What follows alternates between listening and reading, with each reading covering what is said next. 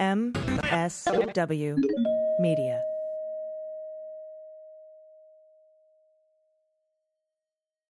Thanks to Athletic Greens for supporting the Daily Beans. Athletic Greens is going to give you a free 1-year supply of immune-supporting vitamin D and 5 free travel packs with your first purchase. Just go to athleticgreens.com/dailybeans to take ownership over your health and pick up the ultimate daily nutritional insurance. News with swearing. Daily Beans, Daily Beans. Daily Beans, Daily Beans. Hello, and welcome to the Daily Beans for Monday, October 17th, 2022. Today, it's been confirmed that Pence Chief of Staff Mark Short was compelled to testify again before the grand jury investigating January 6th.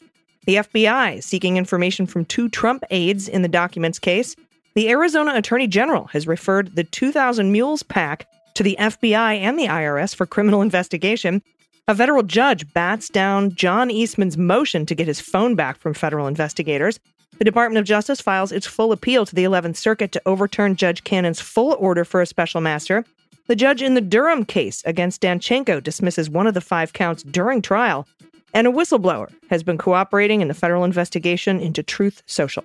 I'm your host, Allison Gill. Hey, everybody. Lots of news from the weekend. I'm solo today. Dana will be back tomorrow. She loves you. We have a very big show. Lots has happened since the last time we spoke. First of all, I'll be speaking with the author of the new book, How We Win the Civil War. That's Steve Phillips. That's later in the show. And then I'll follow it up with the good news. But I wanted to open real quick before we get to hot notes with a story about how a co-founder of Trump's media company that covers Truth Social has, revealed some bitter infighting in the company. And his name is Will Wilkerson. He's a former executive at the Trump startup, Trump Media and Technology Group. He was at Fort Lauderdale, Florida coffee shop with co-founder Andy Litinsky last October when Trump called Litinsky with a question. Would he give up some of his shares to Melania? Trump Media, the owner of the fledgling social network, Truth Social, has just been boosted by a huge merger agreement and a flood of investment that has made the stake worth millions of dollars at the time. Now, we know that that's not the case anymore, but at the time of this meeting, when he wanted to give shares to Melania, it had been boosted with some investors. Trump had already been given about 90% of the company's shares in exchange for the use of his name and some minor involvement, leaving everyone else to split the remaining 10%. Litinsky tried to brush it off, telling Trump the gift would have meant a huge tax bill he couldn't pay. And that's what Wilkerson said in an interview. But Trump didn't care. Do whatever you need to do, he said. 5 months later, Litinsky, who first met Trump in 2004 on The Apprentice, was abruptly removed from the company's board. Wilkerson says he believes it was payback for Litinsky's refusal to turn over a small fortune to the former president's wife. Litinsky thought so too, according to an email Wilkerson and his attorney shared with the Washington Post and the Securities and Exchange Commission. In that email, Litinsky complained that Trump was retaliating against me by threatening to blow up the company if his demands were not met. And of course, Litinsky did not respond to emails and phone messages for comment. It's unknown whether he still retains his shares. So there's all sorts of just fucked up stuff going on with this. It's under investigation in the Southern District of New York and by the Securities and Exchange Commission and FINRA as well. And that's for the DWAC and SPAC. There's rules that go along with investing, in a company with a blank check sort of entity like DWAC. And so they've been under investigation for that. And apparently now Trump was trying to give most of the money over to Melania. Not sure if that had something to do with him trying to hide assets, but I'm sure we'll find out more as these criminal federal investigations continue. I'll keep you posted. All right. With that aside, because that was an interesting, just one of the multiple investigations that Donald Trump is wrapped up in right now and might drag Melania into, we do have a lot of other news to get to from the weekend. So let's hit the hot notes. Hot notes.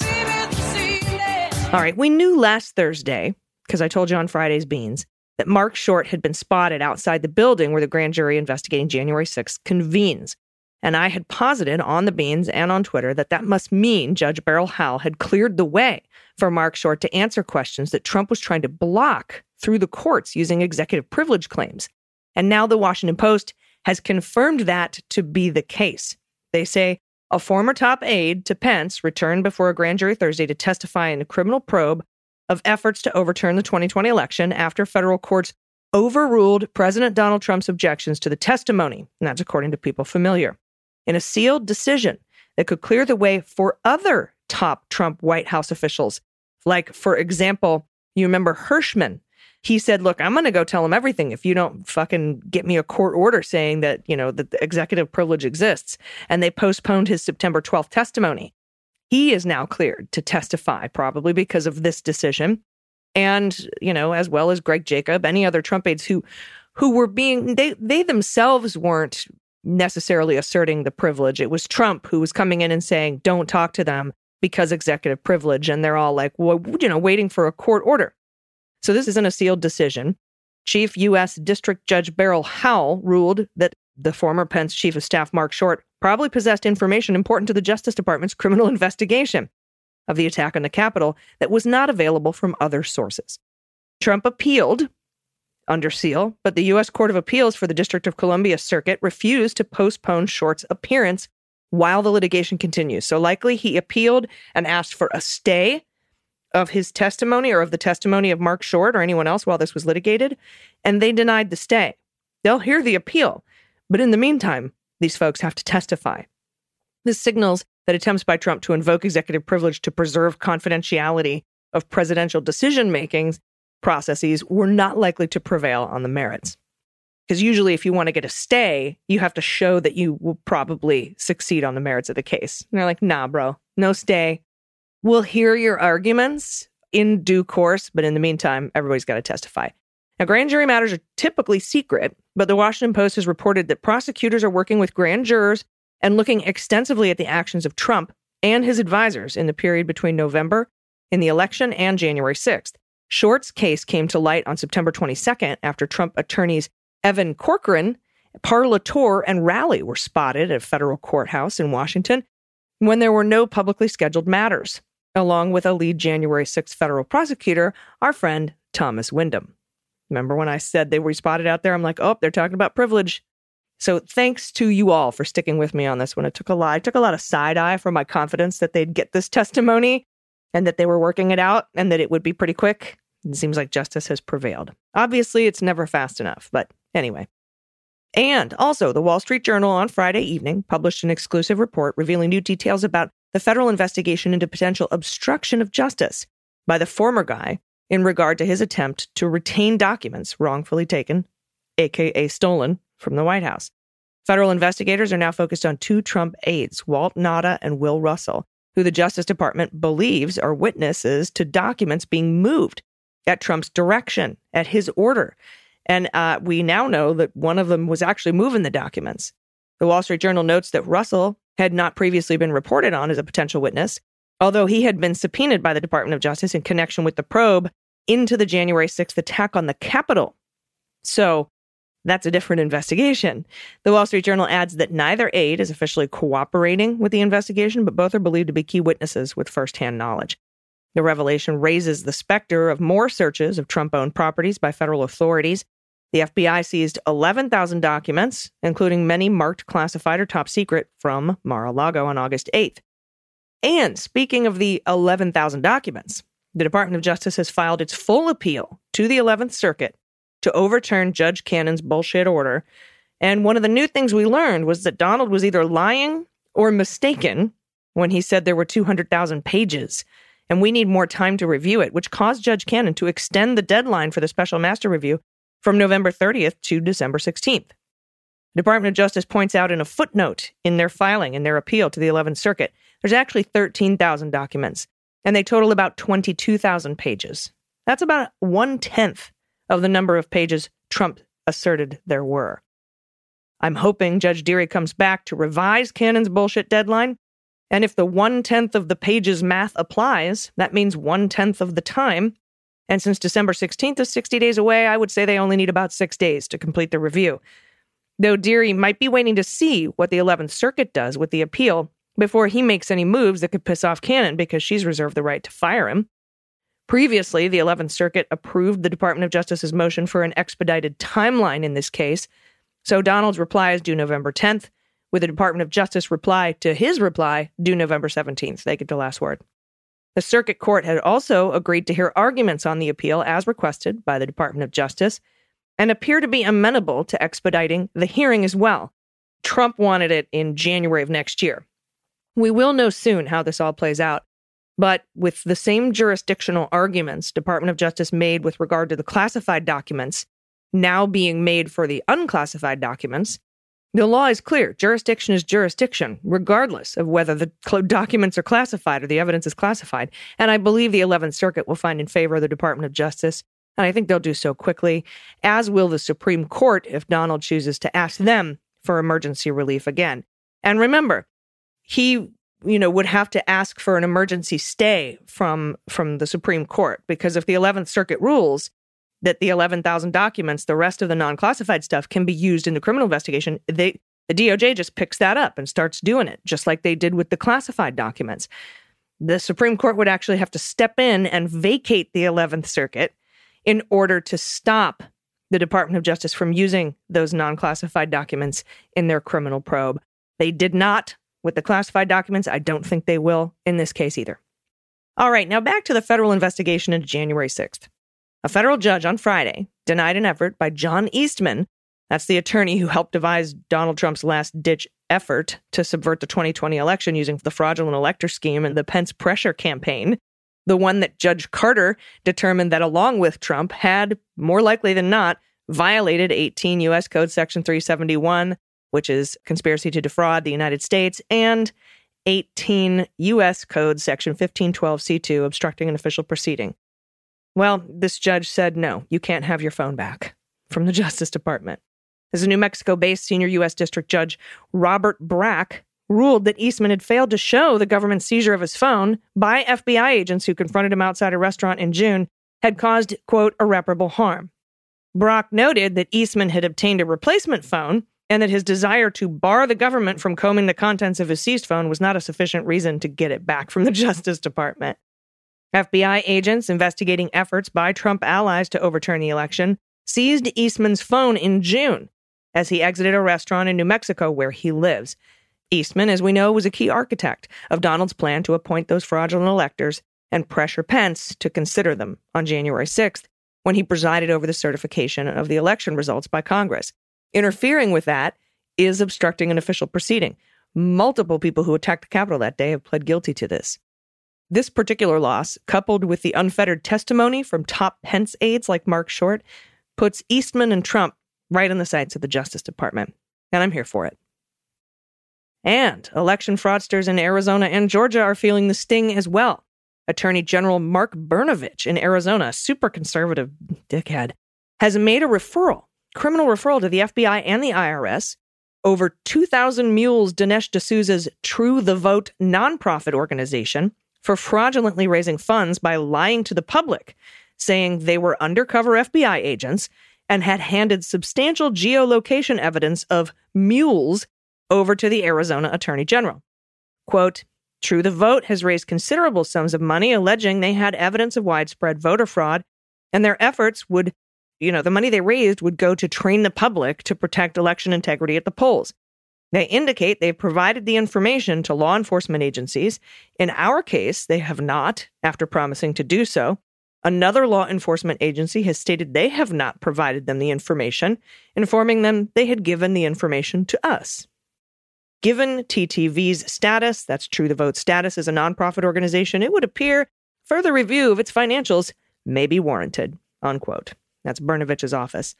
Dinesh D'Souza's Trump pardon cannot help him here. And this criminal referral echoes the ones made for Trump's PAC and Sidney Powell's PAC, both now under federal criminal investigation for potentially defrauding donors by lying to them, not only about what the money was for, but what they actually spent it on. Now over to Georgia. A pro-Trump operative who was caught on tape participating in Georgia voting systems breaches after the 2020 election has testified before the special grand jury investigating efforts to overturn the outcome in that state. Do you remember that? They were caught on tape? Well, this is Scott Hall, a Georgia bail bondsman and Fulton County Republican poll watcher, who was captured on surveillance video the same day the breach happened and acknowledged he gained access to a voting machine. He testified as a witness for over 3 hours last week in the state-level probe overseen by Fulton County District Attorney Fani Willis. On January 7th, 2021, the day after the attack on the Capitol, Hall and others connected to Trump lawyer Sidney Powell spent hours inside a restricted area of the Coffee County Elections Office where they set up computers near election equipment and appeared to access voting data. Willis's criminal investigation recently expanded to include the breach of voting systems in the deeply red Coffee County by operatives working for Sidney Powell. Hall did not respond to repeated requests for comment. And now let's go over to Bill Barr's appointed investigator, John Durham, and his total failure of an investigation into the origins of the Russia probe, the Oranges. As we know, he got one guilty plea from one FBI agent for altering an email. That FBI agent spent no time in jail. Then he lost in court over his indictment of Clinton campaign lawyer Michael Sussman. And now he's facing troubles in his final womp of an indictment of Danchenko, a source for the Steele dossier. This is all he's come up with in like 4 years. A federal judge on Friday threw out one of the 5 charges against Danchenko, who's a private researcher, who was a primary source for the dossier. Now, he just threw out one of these charges. The remaining charges will be submitted to the jury next week. That's according to U.S. District Judge Anthony Trenga and his ruling. Special counsel John Durham rested his case against Danchenko on Friday afternoon after presenting testimony and evidence for 4 days to a federal grand jury in Alexandria, Virginia. He argued that Danchenko misled the FBI when he was interviewed in 2017 about the origins of the information he passed on to Christopher Steele. The charge that was dismissed had to do with longtime Washington public relations executive, a Democratic supporter named Charles Dolan. Durham alleged Danchenko concealed an email from Dolan that was the source for some information that wound up in the Steele dossier. The defense argued that the FBI agent who asked Danchenko in 2017 about his contacts with Dolan had used the word talked in his question. Had you talked with him? Danchenko's denial that he had talked with Dolan was literally true because the word talk does not encompass email communications, and that's Trenga's ruling, citing the dictionary definition. Now, I was 100% certain that Michael Sussman would be acquitted, and he was. I'm about 80% certain Danchenko will be acquitted. There's 4 charges left, and I don't know. I haven't been following the materiality of these, purported false statements as closely as I was in the Sussman trial. But I think that the Sussman case was more clear of an acquittal than this one. I'll keep you posted. I'm about 80% sure he'll be acquitted, but we'll see.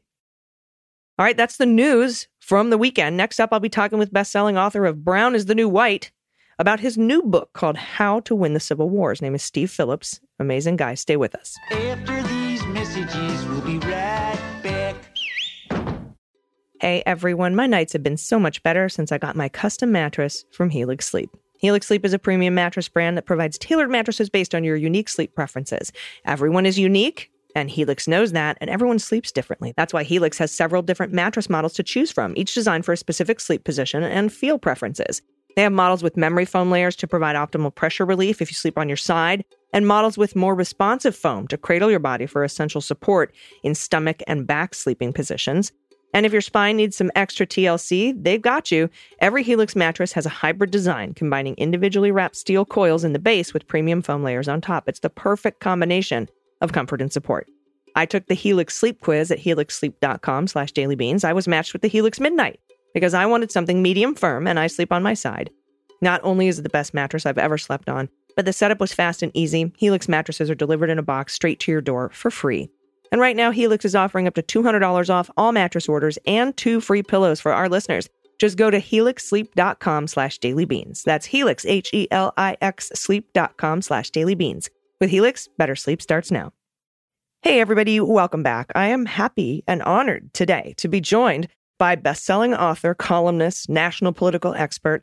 He wrote the book Brown is the New White, which is a New York Times bestseller, and he regularly contributes to The Nation and The Guardian. Please welcome Steve Phillips. Thanks for having me on. Glad to be here.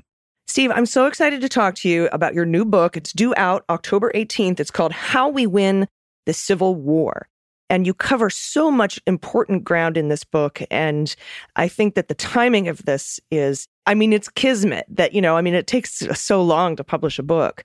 But now that we've just had our final January 6th hearing, we've talked recently on this show with authors like Elie Mystal and Professor Eddie Glaude, and talking about, Reconstruction, the problems with it, the Reconstruction amendments, how they had loopholes that allowed us to backslide into white supremacy, and how the Supreme Court has kept that going, and how this Supreme Court is closer to the Dred Scott Supreme Court than the Loving Supreme Court, and how all of that has impacted white extremist violence in this nation, which we saw culminate on January 6th. Can you talk a little bit about what prompted you to write this book? Is it about fighting back against that kind of, that autocratic creep is real? Yeah, very much so. Yeah, no, it was my first book. Both of these have been published by the New Press, and so now our editors and the publishers approached me about a second book.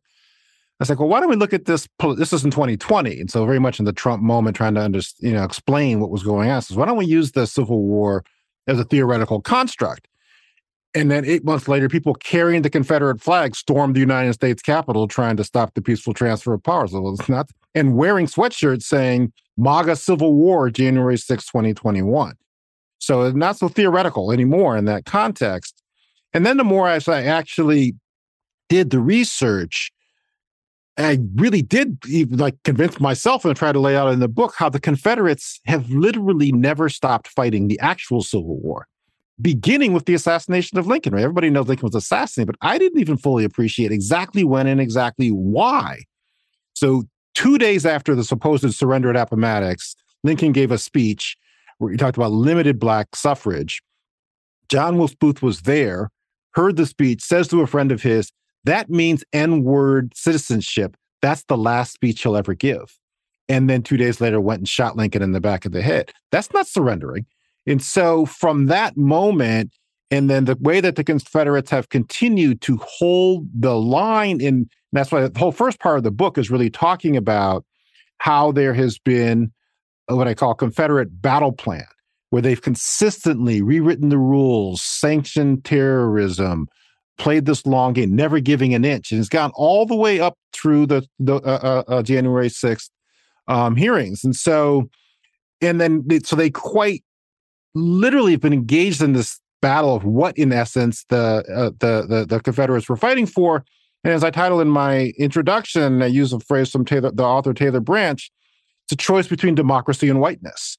In that there really is that battle on, is this primarily a white nation, as the Confederates believed and as they fought for, or is this a multiracial democracy? And that struggle continues to play itself out to this day. And I would argue that's the animating force in U.S. politics to this day. Yeah, and we just have recently learned, we sort of knew this all along, but now we have confirmation that within the FBI, there are were multiple agents and people working in the FBI and in law enforcement that day on the insurrection that were sympathetic to the insurrectionists. And that just tells me this is not an intelligence failure. This was a deliberate choice to turn a blind eye to white supremacy. We have we made all these changes after 9/11, after brown people attacked our country. Right. And we seem to have let those fall by the wayside when it comes to domestic violent extremism in the vein of white supremacy. And I was wondering what your thoughts were on that sort of, now that we know this isn't an intelligence failure, it fits in with the entire narrative of the last 400 years, right? Going back all the way to 1619, of just how we let this kind of white supremacy slide time after time. Right. And that's this question around, is it whiteness or democracy? Because, so Taylor Branch was talking to the writer Isabel Wilkerson in the after the Tree of Life massacre at the Jewish synagogue in 2018, which was a direct response to Trump whipping up hysteria around the so-called Central American caravan. And Branch says that people are reacting to the changing composition of the country, and that they were saying that they wouldn't stand for being a minority in their own country. And the choice is, if you offer them a choice between democracy and whiteness, which would they choose? And that's what we saw on January 6th, we had an election. All 50 governors, Republicans and Democrats, certified the election. And that's what a democracy does. But they rejected that outcome. And the majority of the Republicans rejected that outcome. And it is part of this long-term piece that you're talking about. And so one of the parts of the Confederate battle plan I talk about is silently sanctioning terrorism. The Ku Klux Klan arose to be able to suppress African Americans after and during Reconstruction to take back power and reestablish white nationalism and white supremacy across the South, which means within the country. And then that's not so silent. And then in presidential debate, Donald Trump says to the Proud Boys, stand back and stand by. And stand by they did and came out in force to be part of this whole insurrection to try to overthrow the democratically elected government of the country.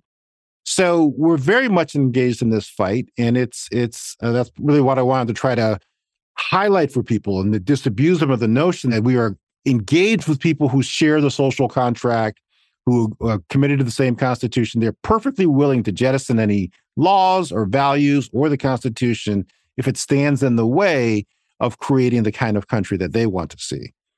Yeah, and talking about, again, the title, How We Win the Civil War. I mean, there are, first of all, we've got the Department of Justice bringing charges of seditious conspiracy, which is born out of going after the Ku Klux Klan. And now finally bringing those charges, those very, very serious charges against those who conspired to attack the Capitol by force to delay the execution of the laws under the 12th Amendment and the Electoral Count Act. But I mean, and we sort of can control that by who we vote for, and they appoint an attorney general and hold people legally accountable. But there's so much more that we can do to fight this civil war. Can you talk a little bit about getting out to vote, getting out correct information, and the other things that you cover in the second half of the book? Yeah. And so the fundamental element of what the Confederates do and the right does and the white nationalists do is they try to suppress democracy, both through rewriting the laws and restricting through the laws, but also through the extra legal domestic terrorism that occurs. But they do that because we actually realize they are in the minority. I mean, the original Confederates themselves were in the minority. And that was in my first book, I really tried to make the argument to explain to people, because I thought people didn't understand how Obama got elected and reelected, that it was an extension of the civil rights and an extension of the increasing diversity within the country. And so there is, in fact, a new American majority in this country that consists of the overwhelming majority of people of color and a meaningful minority of whites. And together, that's the majority of people. Democrats have won the popular vote in presidential election every single election since 1992, with the sole exception of 2004. And so their battle plan is to suppress voting in democracy. And the way that we win is to expand it. And so that's the work that Stacey Abrams has been doing in Georgia over the past decade. When I first met Stacey 10 years ago, she had this amazing, PowerPoint and a detailed analysis. Says we lose by 200,000 votes every year in Georgia. There are 1.5 million people of color who are eligible and not voting. I'm going to go register them to vote. And she set about over the course of a decade of doing that work. And that's what flipped Georgia. Even without, to the amazement of people in politics, including Joe Biden, right? Titled My Georgia chapter, Georgia, that's not one we expected, which is what Biden said on election night, because they had not appreciated the centrality and the potential of investing in organizing, mobilizing, turning out voters of color and changing the composition of the electorate. And this isn't only about doing the kind of work that Stacey Abrams does, which is overcoming hurdles to voter suppression that are in existence, like allowing people who had previously been convicted of crimes to vote. We now have Joe Biden trying to take cannabis off Schedule I, for example. That was a huge pipeline problem. And that, in my view, was to strip Black people of the vote. But also, we need to work to remove those hurdles in the first place. So it's kind of a two-pronged attack in the battle plan, which is overcome the barriers that we have now, help people over those hurdles, while also simultaneously trying to remove those hurdles by electing more Democrats to change these laws, kill the filibuster, pass voting rights, expand the Supreme Court, et cetera. Right. And that's in the epilogue book, I talk about a new social contract and how the current social contract we have is what I describe as a series of compromises with white supremacists. Yes. And even starting with the Declaration of Independence, right, which initially criticized slavery, but then had to be taken out because the slaveholding states didn't want it to actually be in there. The Voting Rights Act. Why do we have to have a Voting Rights Act, period, when we have a 15th Amendment? But then why do we have to regularly renew it? And that was a result of the compromises. And so we could actually envision a whole different type of society based upon our values if we weren't so restricted by all these different compromise people who do not subscribe to the same social contract. Peru and other places have mandatory voting. And so we mandate paying taxes. We think that's an important thing to do for our society. So why don't we mandate people actually voting if it's something we actually wanted everybody to actually do? But that's not the dominant value, certainly in terms of the right and the Republicans. And so there are lots of things we can do to reimagine and reconceptualize these fundamental principles: universal voter registration, same-day registration, anything we can do to make it easier to vote if, in fact, we want people to vote and if we want the electorate to reflect the population. Yeah, and the white supremacists in power would use the Constitution as a sword and a shield. And if you've noticed the Republican messaging for a long time now, and it's getting stronger, is that the Constitution is this sacrosanct, incredible, God-given document, and that we must preserve it, when in actuality, it's a rag that was meant to be amended and perfected as time went on and values changed.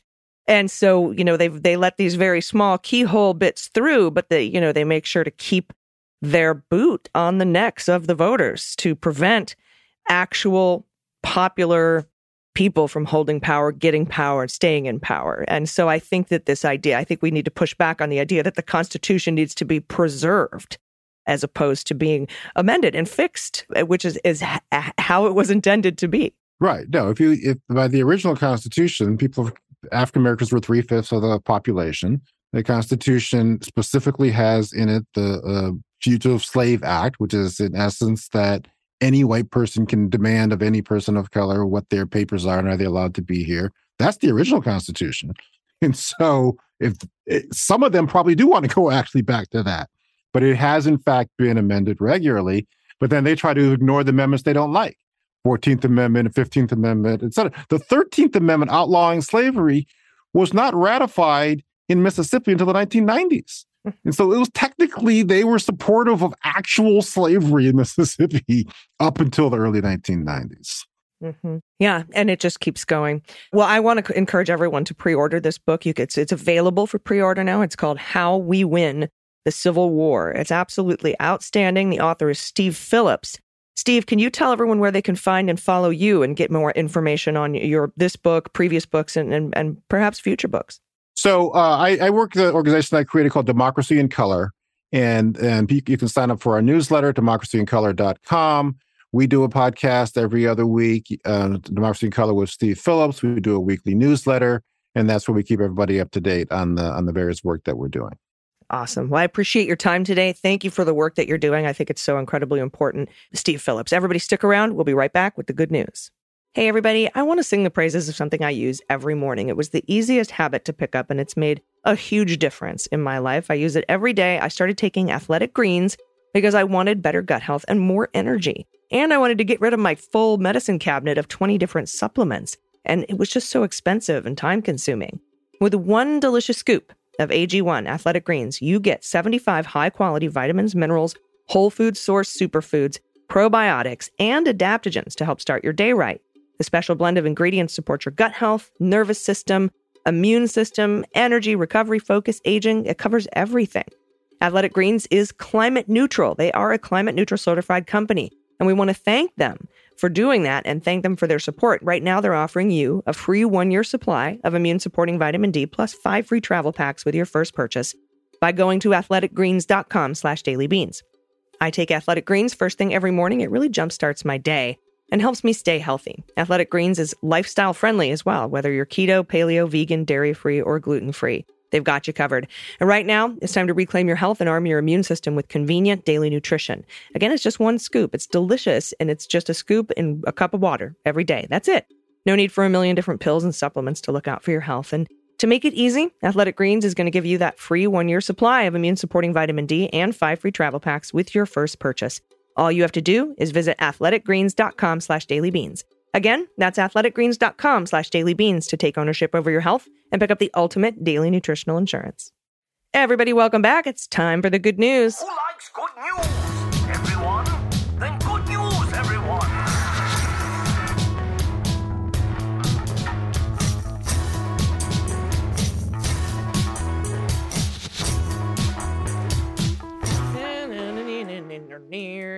Good news, good news. And if you have any good news, confessions, corrections, if you want to go over misheard song lyrics, brand new swears that you've heard, whoopee stories. We haven't heard a lot of whoopee stories lately. That's your favorite blankie or animal, a stuffed animal or lovey that you have, that has been in your family forever. I love those. Find the Cat. That's a fun game where you take a picture of a scene and I have to find the cat. What the Mutt, where I have to guess what your rescue dog is made of. We have all sorts of games and fun stuff.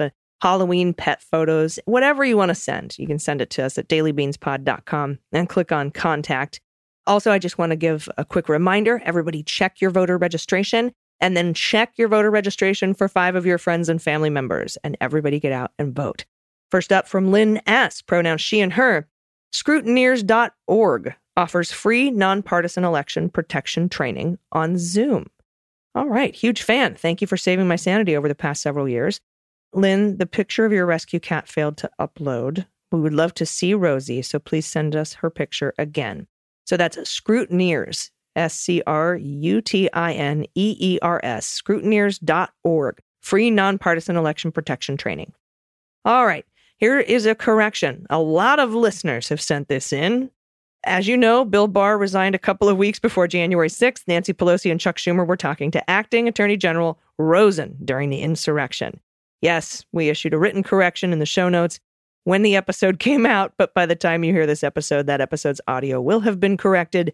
Thank you very much. Because I got confused because they mentioned Bill Barr, but then they were talking to Rosen and didn't say his name. So yes, that is correct. I caught it as I was listening back later.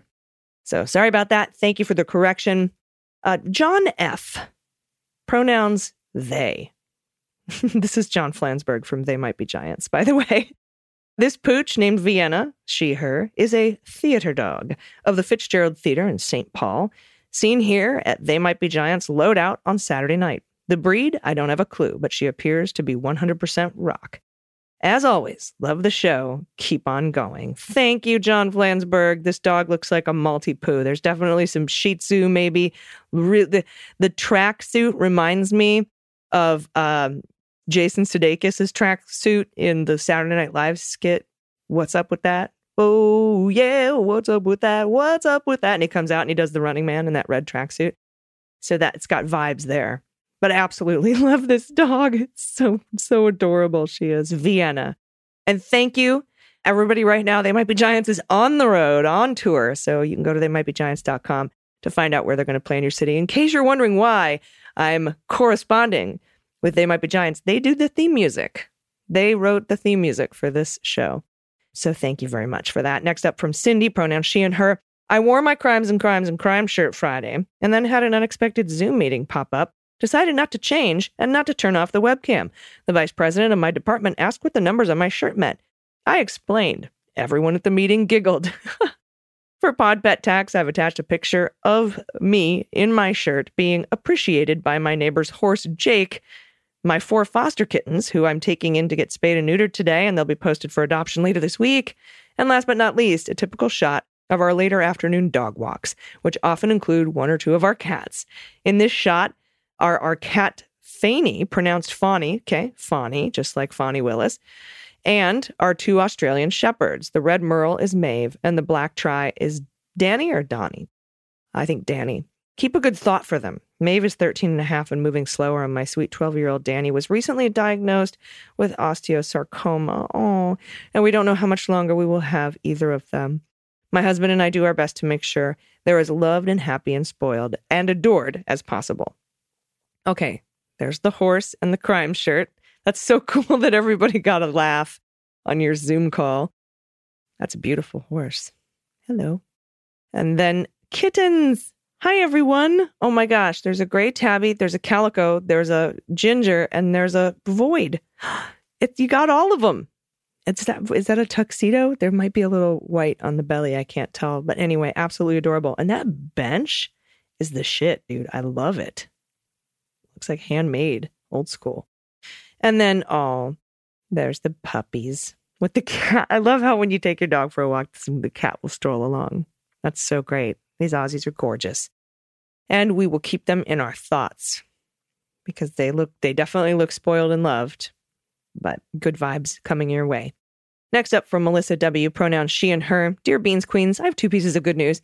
First piece, I'm finally getting my 40th birthday present almost 3 years after I got it. My parents and I are going to Mexico in early November for 10 days. So after going through COVID restrictions and cancer treatments, I'm getting my promised vacation I was supposed to go on in May of 2020. I remember talking about this with you, Melissa, during our patron happy hour, a Zoom call that we just had on Friday. Second piece, Melissa says, saw my plastic surgeon. She gave me the green light for my second surgery to put in my implant on my left breast and a lift on my right breast this coming April. And it's all covered by the medical system. That is outstanding. Attached is a photo of my sister and I on Halloween when we were kids. My mom attached the heart on my sister's witch hat because my mom wanted the neighbors to know that she was a good witch. I think I had a loose tooth. Oh my God, this is adorable. She's a good witch. Oh, adorable. Amazing. Are you Little Red Riding Hood? That's just so cute. Thank you for that. And congratulations. How wonderful that they're going to take care of that surgery and that you get to go to Mexico. You're going to have so much fun. 10 days. That's a real vacation. I love 10-day vacations. Next up from Matt, pronouns he and him. Good news. Whitley loves you. And then here's a picture of Whitley. Oh, the smiling puppy. Hi, baby. Oh, and I love your floor. Is that scraped acacia? Anyway, very, very adorable. Thank you very much. Tell Whitley I love Whitley as well. Next up from Diana. I confess to talking for my dog with my husband. Often my dog asks him, don't you just love mom? Or isn't mom just a goddess? Okay, that's funny. I do that with my pets too. Look at the baby. Give a little side eye because of the ears. Absolutely adorable. And dude, excellent haircut. I like how it's kind of like at the little bit shag at the bottom with layers. It's beautiful. All right, next up from Matt. Love the show. Keep up the great work. For the pet tax, I show you one of the countless examples of my coworker, Rocky, slacking off on the job. Rocky is a gray and white kitty. Look at the baby. So adorable. Thank you for sending that in. I love people just drop their pets in. I really appreciate it. And from Beth, finally pronouns she and her, new listener and loving it. Thank you, Beth. I missed the hearing when it was live and found it on YouTube via Charlotte, North Carolina news station. They have closed captions, and during a John McEntee clip, his name came out on closed caption as John Mac and Cheese. This may have happened before, but I needed to share. Great. So we have John Mac and Cheese now. And, of course, Patsy Baloney instead of Pat Cipollone. And Rhonda Sentence for Ron DeSantis. I love closed caption errors. Please send me yours. Now this is great. John Mac and Cheese. We'll just add it to the list. Thanks, Beth, for that. Everybody, thank you for your submissions. Dana will be back tomorrow. Please send your good news to us at dailybeanspod.com and just click on contact. And everybody, I hope that you have a wonderful, wonderful Monday evening. Until tomorrow, please take care of yourselves, take care of each other, take care of the planet, take care of your mental health, vote blue over Q, and bring someone with you. I've been AG, and them's the beans.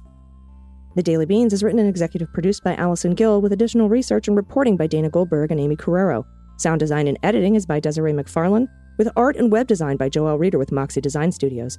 Music for The Daily Beans is written and performed by They Might Be Giants, and the show is a proud member of the MSW Media Network, a collection of creator-owned podcasts dedicated to news, politics, and justice. For more information, please visit mswmedia.com. MSW Media.